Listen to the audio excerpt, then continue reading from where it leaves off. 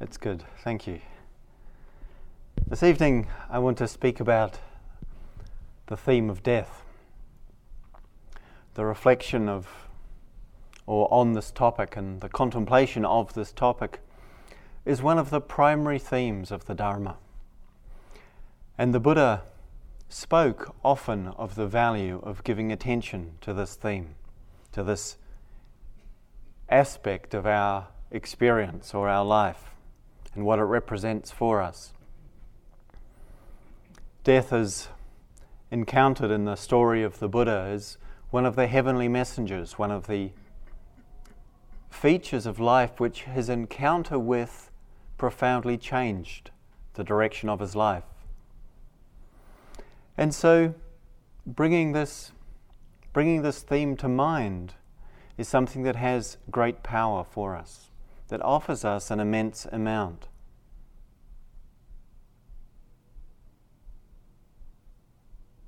It's often the case that culturally we keep it all kind of hidden away. There's an unwillingness, an awkwardness, or a very strong urge to avoid really facing the truth of this aspect of life. And there's a way in which it's easy for us to, in fact, live a life in the Western world where we don't really encounter the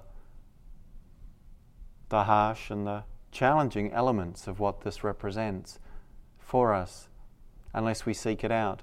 But in that we equally fail to receive the immense benefits, the profoundly transformative insight that it can offer us. So, it's a kind of an interesting theme, isn't it? I hope it's interesting. Because of that, in a way, slightly hesitant relationship we might have to engaging with it. It was rather interesting to us in the centre in England where I'm based, Gaia House. When we were purchasing a new building 12, 13 years ago, it had been a convent in its previous incarnation. And there was ourselves, a small retreat centre looking to get a bigger premises, and a holiday home and an old people's home, sort of a holiday complex and a old people's home with the three different organisations that were looking to buy this. And one of the interesting features of the place was that it has a graveyard in it.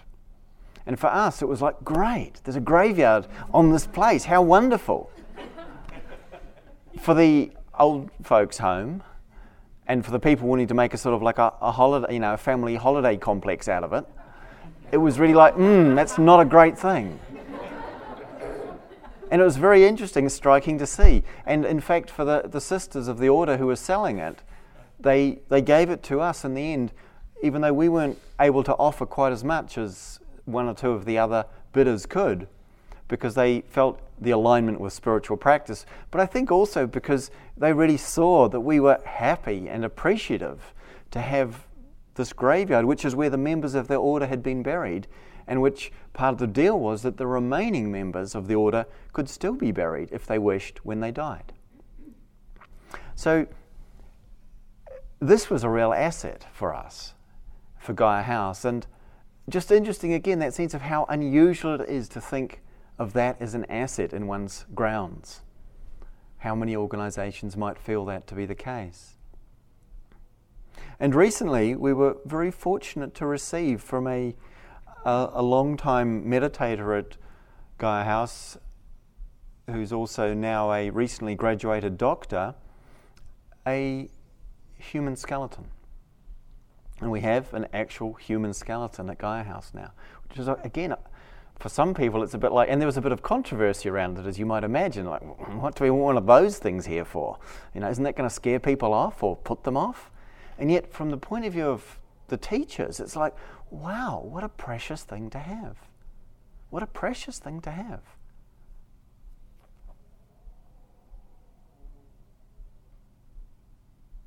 Because it speaks directly to us in a way that it's sometimes hard to hear. or to be spoken to. The fact, the truth, the reality and the implications of death. How willing are we to really let them in? How open are we to the absolutely unnegotiable nature of what this is about? How open?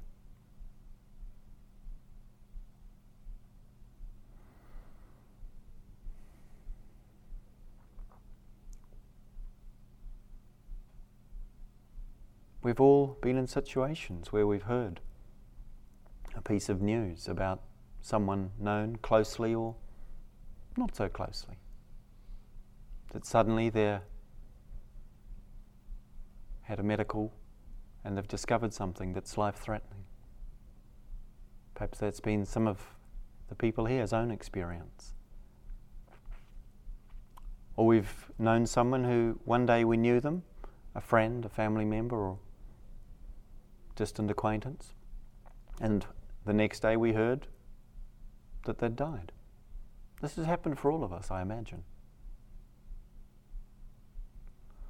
And what happens when we encounter that experience? What happens for us? There's a starkness and sometimes a harshness to that, but there's also something incredibly vital in the experience.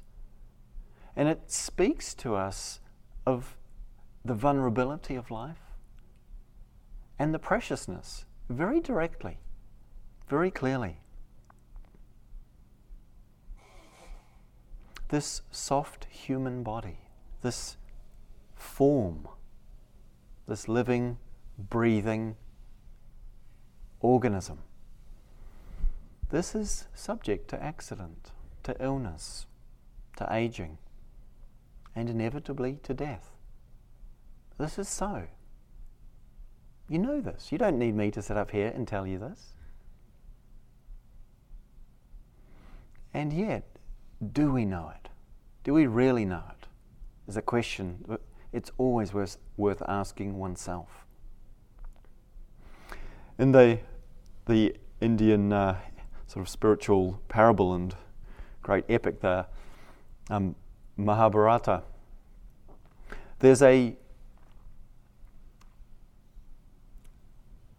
passage where the hero of the particular story, Arjuna, is going into battle and Krishna is his charioteer.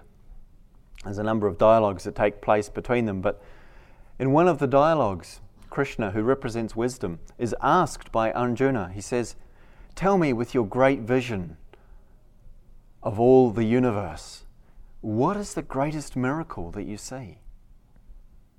And Krishna's response is, the greatest miracle in this universe is that while people see others around them dying all the time, they somehow believe it will not happen to themselves. And this is indeed a miracle. And because of this remarkable capacity we have, we're asked to contemplate this fact. And the Buddha encouraged it, as I said, as a regular practice. The charnel ground contemplations that he encouraged were to go to places which in his time bodies were just left to decompose, and places outside of the town. Charnel grounds. And he suggested going and observing the bodies in their various stages of decomposing and just contemplating, this will happen to my body.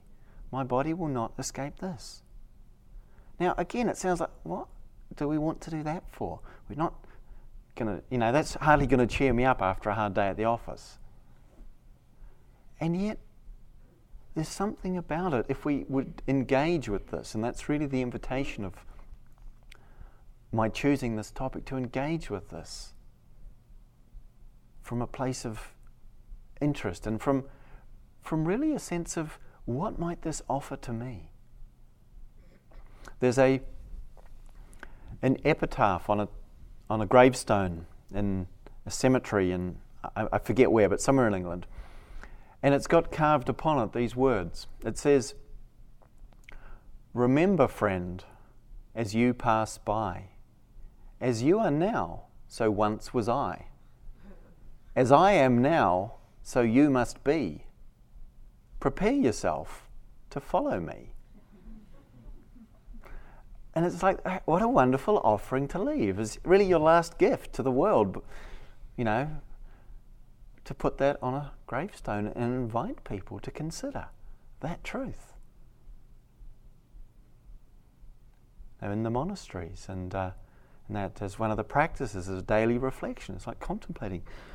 I have not gone beyond death, or I will be subject to this. Just remembering that, just knowing that. What happens if we really let that in? What happens if you really let that in?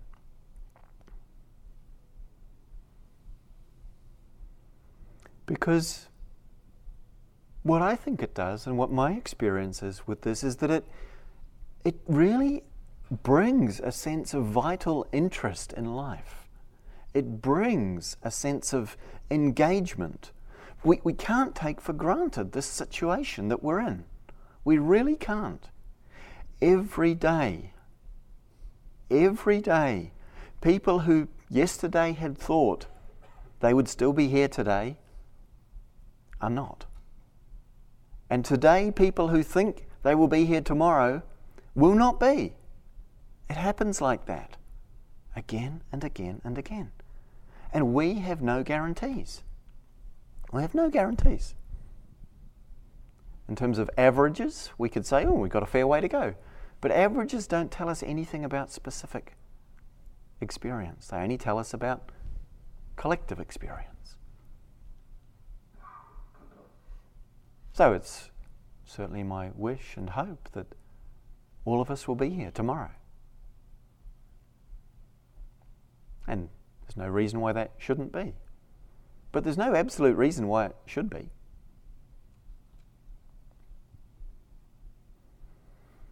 And so how does that affect you? Does it feel like, this guy's, is kind of gloomy and sort of it's put a bit of a damper on it? My retreat was quite good up till now, and now it's sort of a bit,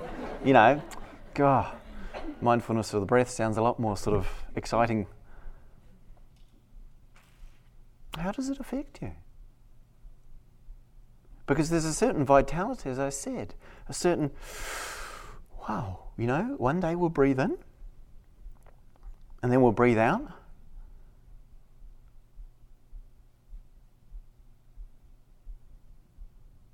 And the in-breath won't come in. And that'll be it. That out-breath will just go out, and that'll be it. It always happens on an out-breath. If you take another in-breath, you're still here. And the out-breath. So that sense of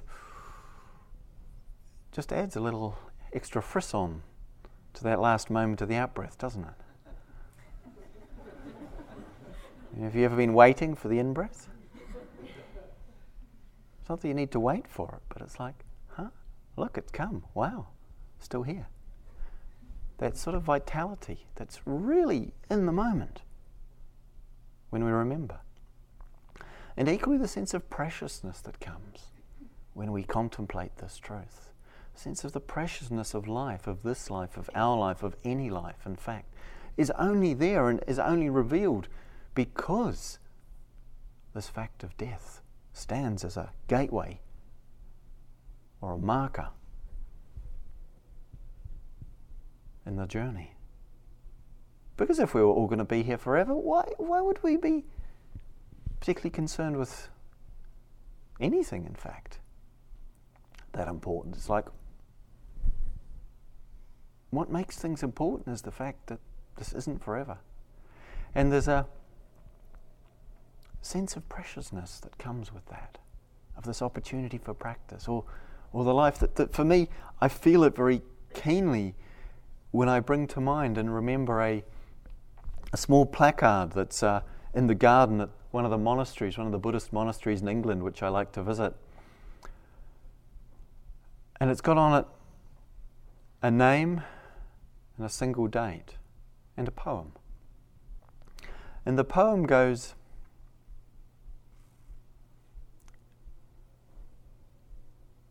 The cherry blossoms cover the hillsides for but a few days. Any longer, and we would not treasure them so. And underneath it's got a name, Little Sam, and a date, a single date. And just what that speaks of the sense of the preciousness of a life that was just one day. Not made less precious by that brevity, but more so. More so in proportion to that brevity, in fact. And so from that one can sense or perhaps feel that quality of what recognizing or reflecting on the fact of death brings to our life right here. It's that sense of, yes, because it's not forever, it is precious. It actually gives the meaning to our life rather than in any way taking it away.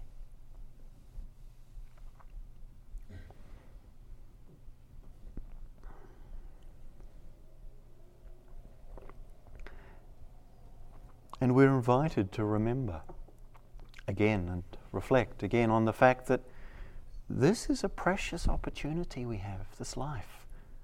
The relative fortune and circumstances that enable us to be able to do what we're doing here, to hear the Dharma, to practice the Dharma, to realize the Dharma,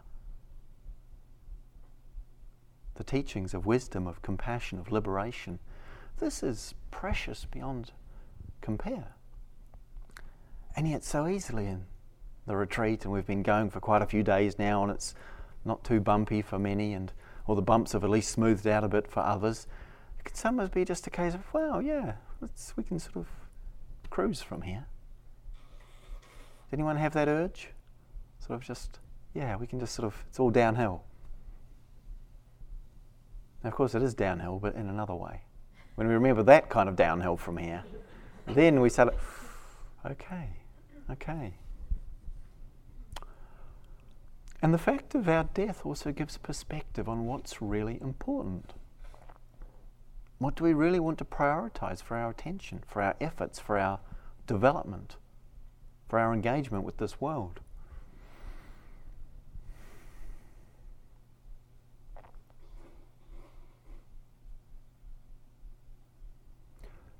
There's a beautiful teaching by Don Juan, the shaman teacher of Carlos Castaneda, whose teachings are recorded in a series of books, starting with the teachings of Don Juan.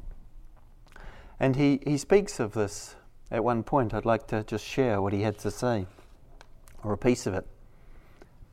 He says, "Death is your eternal companion. It is always the hunter, and it is always to your left at an arm's length. It has always been watching you, and it always will, until the day it taps you. How can you feel so important when you know your death is stalking you? The thing to do when you are impatient is to turn to your left and ask advice from your death. An immense amount of pettiness is dropped if your death just makes a gesture to you, or if you catch a glimpse of it, or if you just have the feeling that your companion is there watching you.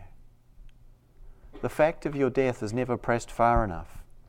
It is the only wise advisor that you have. And whenever you feel that everything is going wrong and you are about to be annihilated, turn to your death and ask if that is so. Your death will tell you that you're wrong, that nothing really matters outside of its touch. Your death will tell you, I haven't touched you yet. To ask death's advice is to drop the cursed pettiness that belongs to men and women who live their lives as if death will never touch them. That sense of dropping the cursed pettiness. He's not mincing words. But do we recognize that? How so easily we get caught up with the things that aren't really what's important for us. And somehow we know that, but we forget. Do we recognize how that happens?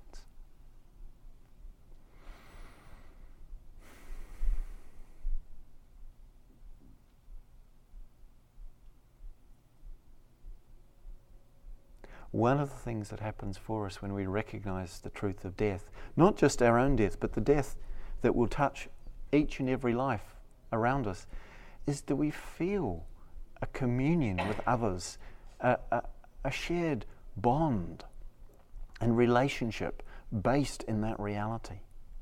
And there was a kind of an experiment in a way that was done several years ago now in a maximum security prison.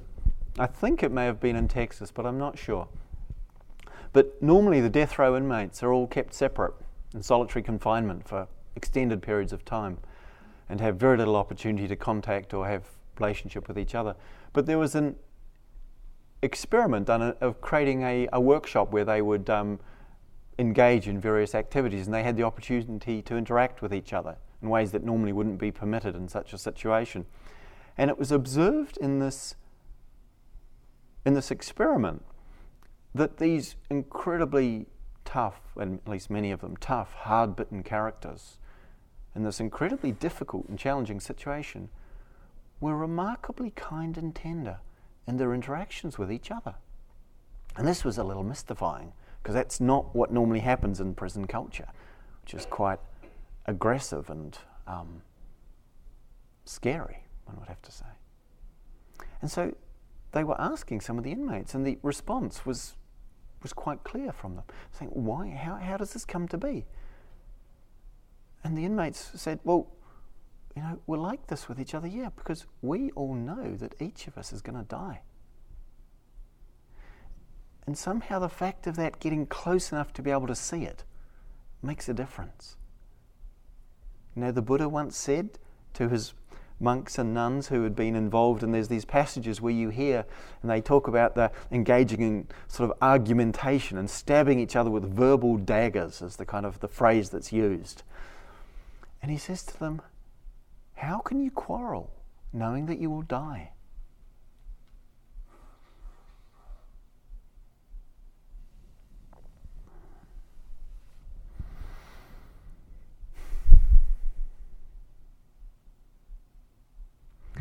So the fact of our death brings us right up to the point of what's truly important for us, and tells us, asks us, implores us not to turn away from that. Sometimes we hear the call, and yet there's easily the sense of, well, as someone said in the group, well, yeah, enlightenment sounds kind of interesting, but I've got a few other things to do first. Fair enough, why not? But how much time do you know that you have for those things?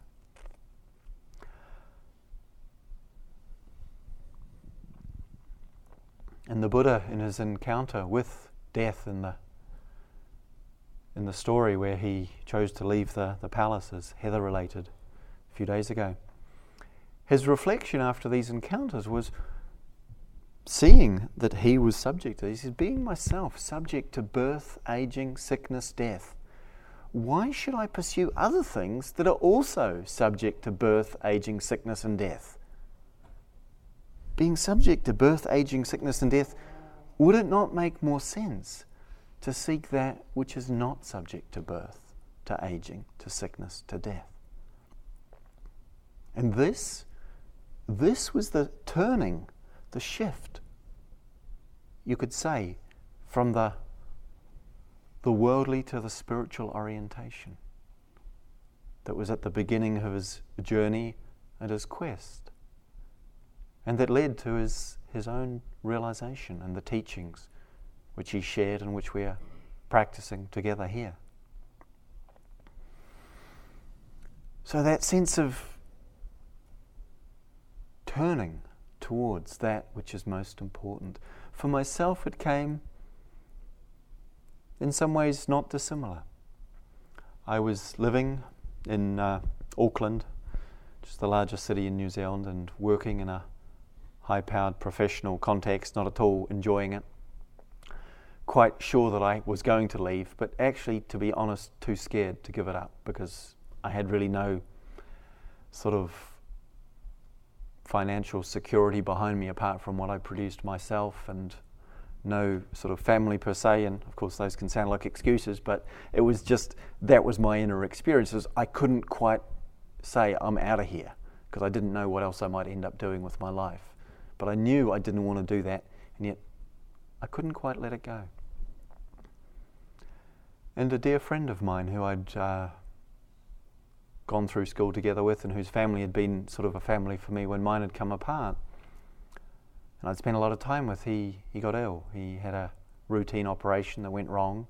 As a result, he died over the course of 6 months, slowly and tragically, aged in his early 20s, as was I.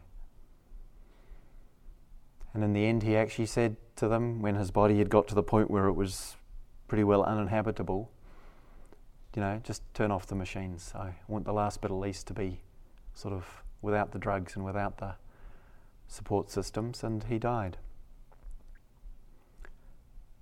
And it was a very powerful and heart-wrenching thing for me to face the loss of my friend.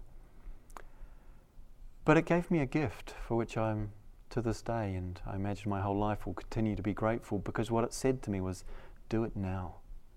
Do it now. You can't rely on being able to do this later. And so I quit the job and I left. And I eventually found my way wandering through Asia to the Dharma.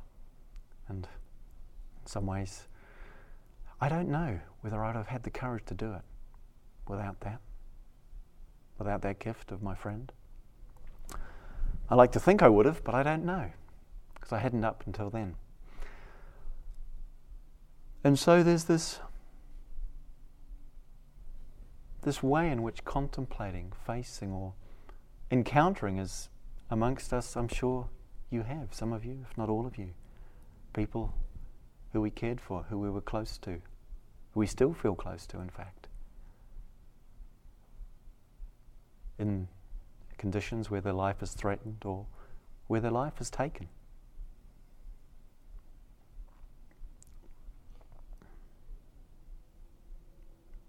So how would you live today if you knew, if you understood it was the last day? What would you choose to do with it?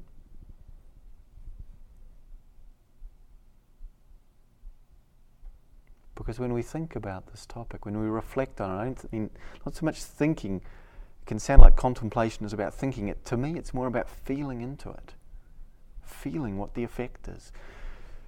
There's the sense of, I don't want to put anything off that's important. I don't want to put anything off that's crucial. And so living in the light of death, we could say, is learning and living what we need to in order to die with no regret. To not at the end look back and say, I should have. There's that old saying that goes something like, nobody lay on their deathbed wishing they'd spent more time in the office. I'm not saying you need to quit your jobs. But to look and see where and how you're finding place in your life for what is important. Plato, on his deathbed, was asked, what advice have you for us? What would you say? After his life of great contemplation, he responded, he said, practice dying. A great invitation, practice dying. So what would that mean for us? What would that mean for us? One of the things we might hope to do before our time closes or comes is to be able to complete those things we've left uncompleted, to say to those people we want to say something to, I care for you, I love you, I'm sorry. Whatever it might be that we haven't said or haven't said recently, if they're important, take the opportunity when we can, because further opportunities aren't always guaranteed. To make the intention to forgive ourselves and others while we have the chance. To, when we're with those we're close to, really acknowledge what we value and what we appreciate in that. For my wife and I, for many years, when we would part, and often one of us or the other, and more often myself, but also Catherine, would be going off somewhere teaching, and we'd be apart for some period of time. And even sometimes when one of us just went down to the shop, we'd stop for a moment and say, I hope I see you again. Because it was true, we did. But somehow bringing that to consciousness and just acknowledge, it's sort of, there's a certain tender sweetness to that. It's very alive. And somehow stops one taking for granted what's here.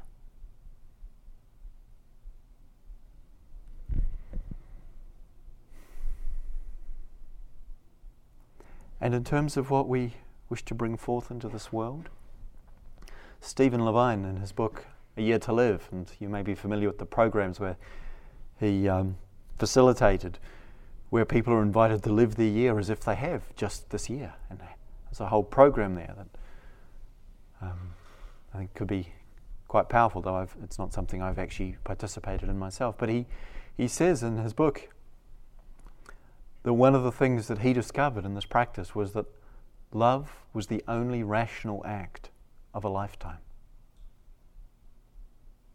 Beautiful words. And just interesting, isn't it? Love is like a rational act.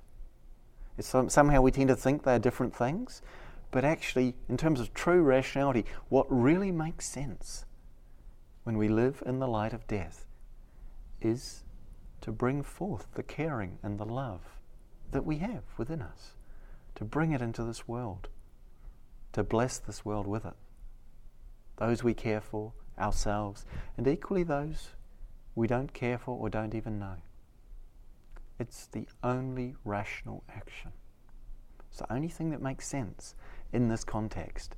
And other things only make sense when we've forgotten the truth of death.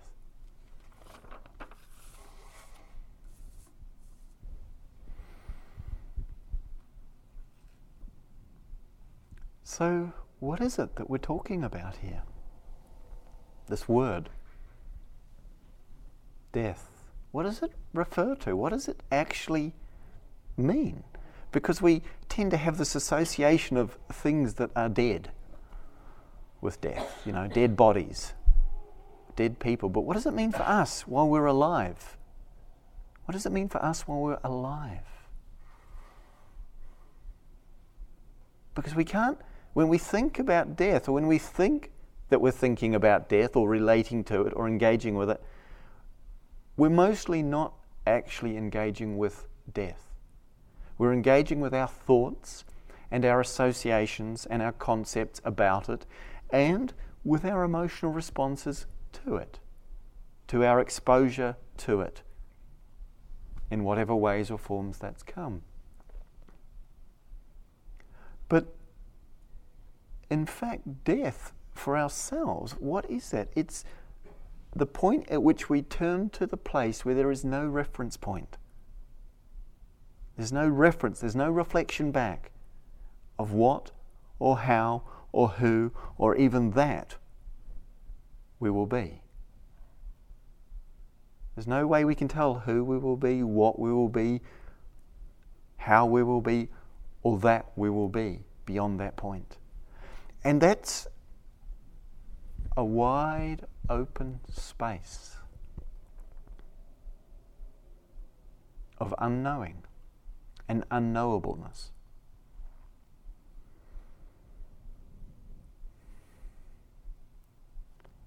And fear that we encounter in our lives in so many smaller and larger, more challenging ways, ultimately in the end comes down to this. In some way or form, fear comes back to death. Even if we don't necessarily see how that is. That's what it's about. And that death that we fear is actually a territory which the mind cannot enter. But in recognizing that, we can start to engage with it in another way. And so this practice comes to pay attention, to be awake, to be mindful and alert. The Buddha once said, mindfulness is the path to the deathless. The heedless live as if already dead.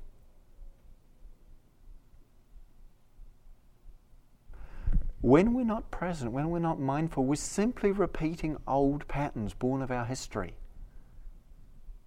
There's no life in that. The history is what's left when we're gone.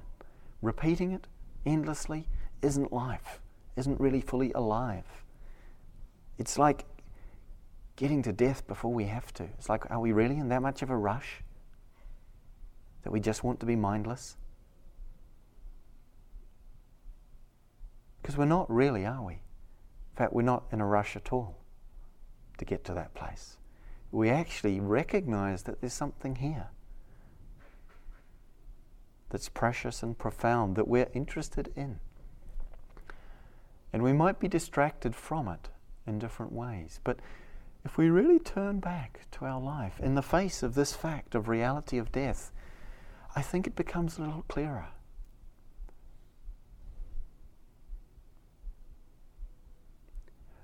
The greatest danger we face is living our life on autopilot. That's the death that we face while we're alive, the living death. But the death we can actually confront is our entry into the unknown. The territory that our mind cannot travel, our intellectual, conceptual mind cannot travel, but that nonetheless we can engage with. And that asks us to die into this moment. To die into this moment. This isn't easy. This is not a small ask. And it's not easy because this evokes for us or brings us into contact with grief, with loss, with the sense of this inescapable aspect of life, that having entered into birth, that which we have touched and been touched by in this journey will at some point be stripped away. And that's hard for our hearts to hold and to meet and to bear. There is no way around that for us. And so we need to look at and to see what it is that makes it hard for us to turn to this territory. Because one way or another, through willingness and courage or kicking and screaming and resisting, we're going there. It's coming to us, showing at a being near you, sometime in the unknown, undefinable future. So what is this loss? The sense of, just to let ourselves feel, to recognize that. A story that, for me, really gives me the sense of it comes, and it was related to me by a friend who knew a woman and her husband. The woman was on the flight from New York to Geneva that went down off the Canadian coast in about 1998, I think, or late 90s. And he heard this story from the woman who was on the plane, her husband, who he knew. And apparently on this flight, the pilot realized there was something seriously wrong, and so told everyone to take crash positions. And he radioed in. He was looking for an emergency landing strip. And the woman in this point and then the plane started to descend quite quickly, extremely quickly in fact. And amongst the screaming and the panic and everything going on, it was in the middle of the night, this woman, I guess at that point, one doesn't worry too much about the regulations. She pulled out her cell phone. She turned it on. She rang her husband. About that time, her husband felt a little strange and got up and went to walk the dog in the middle of the night. He wasn't there when the phone call came through.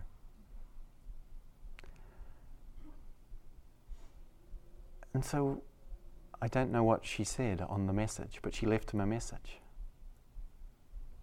I can imagine what she might have said. It would have been something like, "The plane's going down. I love you." What else could you say? But he came back from the walk and heard the message. And he's left with that. In some ways, I think when I reflect on this, that maybe it's a blessing he wasn't there, because if I put myself in that way, I don't think either of us could hang up in that situation. And would you really want to be there on the phone at that point?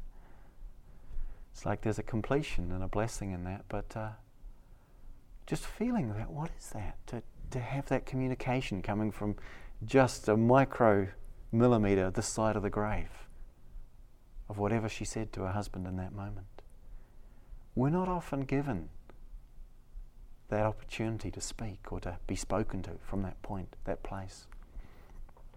But what it does, and what I sense and I've told this story plenty of times, and I still feel the potency of what that situation must have been. And of course it's repeated in so many ways and places and forms every day around this planet. But there's a sense of grief, of that, the tenderness of the heart that takes us to a place of deeper loss, in fact, when we're really open to this territory, that loss of connection with something, or loss of contact with something, or loss of the possibility of spending time with something or someone that is so deeply precious to us.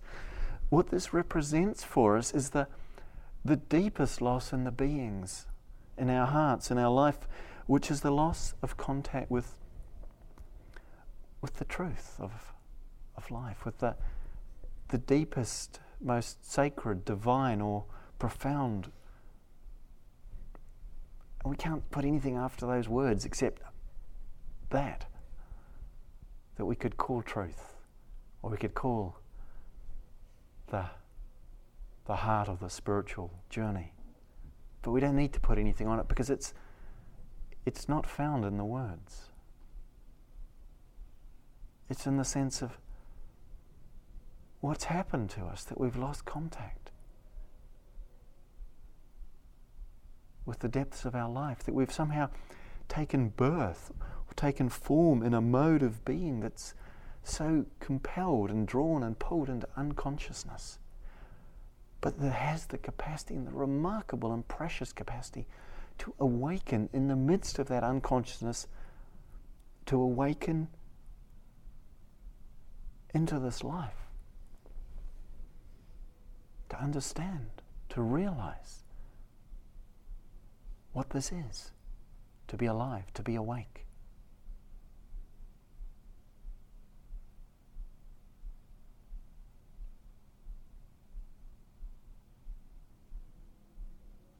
And if we're willing to feel that loss, or that sense of grief that ultimately isn't about the things that happened in our life, it's actually that deeper yearning, that calling, that drawing, that gravitational pull from the very core of our being that says, open to this.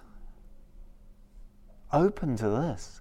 If we're willing to do that, then rather than that grief or the fear of it standing as a barrier, it in fact starts to beckon us. It draws us, it calls and invites us, and in fact it carries us. It's not something we have to do. It has its own stream or current that runs deeper beneath the surface currents of conditioning, of the momentum, of reactivity, of busyness, of all the things I need to do or sort or fix. And it's there when we don't confuse the two. It's there, and it's clear, and it's cool, and it's warm, and it flows. And we don't need to go anywhere when we're in touch with that, when we know the language which that speaks. And the language that it speaks has really one message for us. And the message is let go. Let go. Let go. Because we've understood that one day it's all going to be taken. Why not let go? It's not something we can hold anyway, any more than we can grasp water. It runs through our fingers.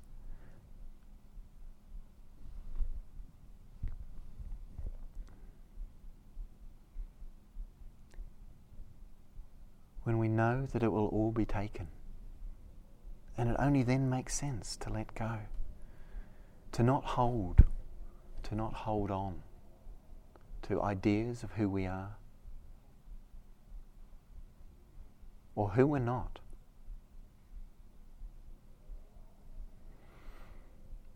We're close to the touch, to the vibration, to the recognition, the revelation of the deathless that the Dharma teachings point to.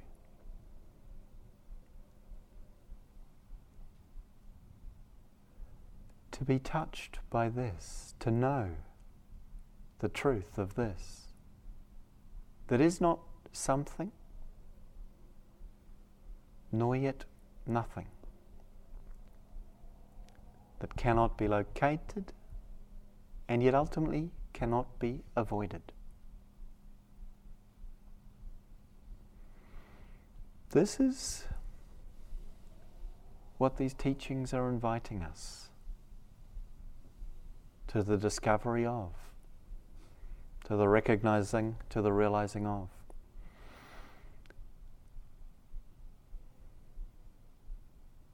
To not take birth in this world isn't about somehow avoiding ending up in a body, because we're here, we're in a body. It's about understanding what we've done with this experience that has turned it into a possessory relationship when it's not. We are not the owners of this body or this life.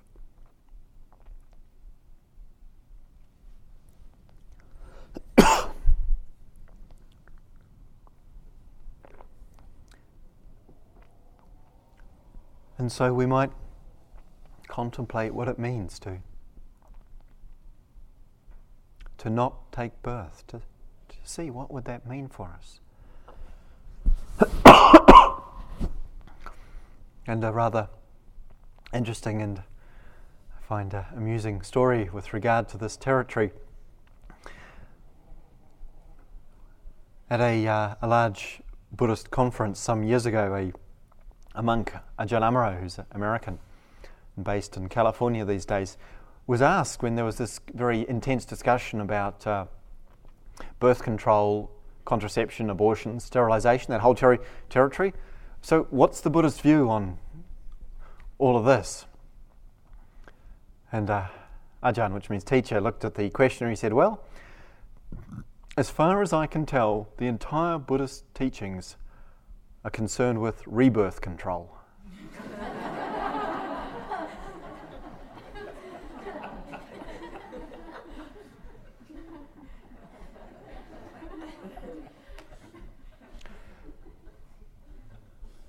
And having taken birth, we can let go.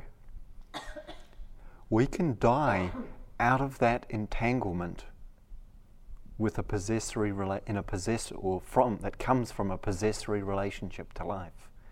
We can actually relax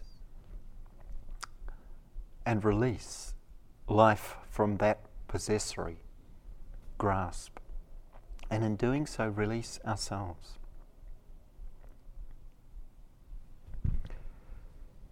When we don't take birth in this moment or in any moment, when we don't define ourselves by what comes or what goes, by what arises and passes,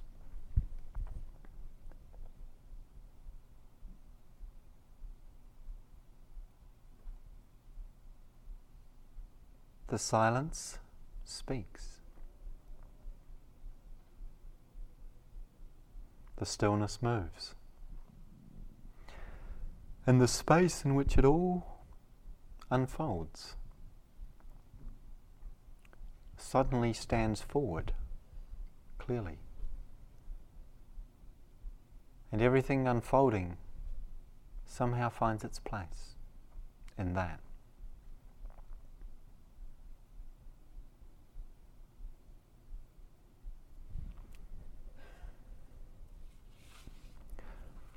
I'd like to finish with a poem by a Native American elder, Red Hawk, entitled The time comes when it is easier to die. And he writes, we have to go deeper inside, like a tired miner chipping through stone. We have to dig even when we have had enough, and it is no longer worth it to get up out of the bed. The morning is cold, the grey clouds move in low like a flock of dark crows over a picked field. That is when we have to go deeper, through another hard layer of pain. You have to be relentless to make it in this place, because it will be relentless with you. It will never stop beating and grinding, wearing you down with one more thing gone wrong. Friends will die, or their nerves will fail. Women will cease to be thrilled with you. Men will cease to be thrilled with you. And your sorry efforts to hold it all together will come to nothing. You will still tremble in the leg, go grey and dim in the face, leak more every year in your yellowed shorts. Don't be in a hurry to pack it in. The time will come when it is easier to die than to dig. The trick is to find the gold before death finds you, and then to sit there in the heart where you cannot be taken. While death storms and rages all around you, stealing everything in sight, but only left holding a bag full of bones.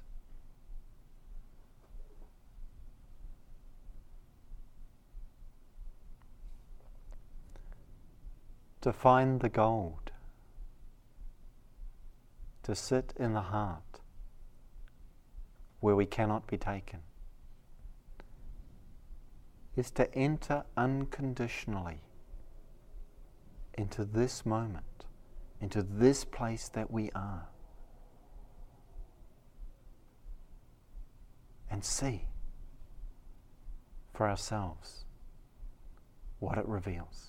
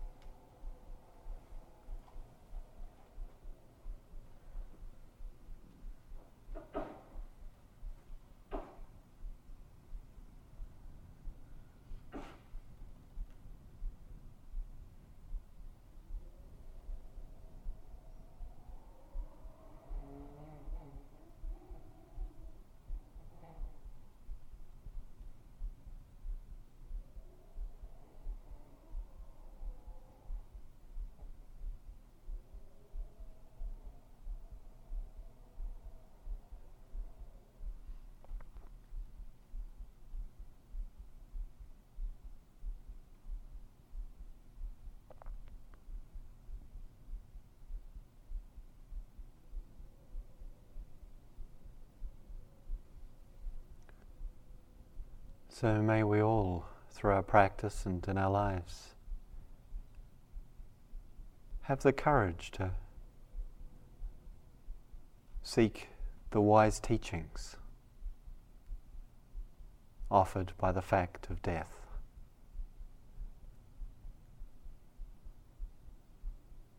May we be willing to step into the empty space that is right here and now, to realize the deathless, for our own liberation, for the liberation of all beings.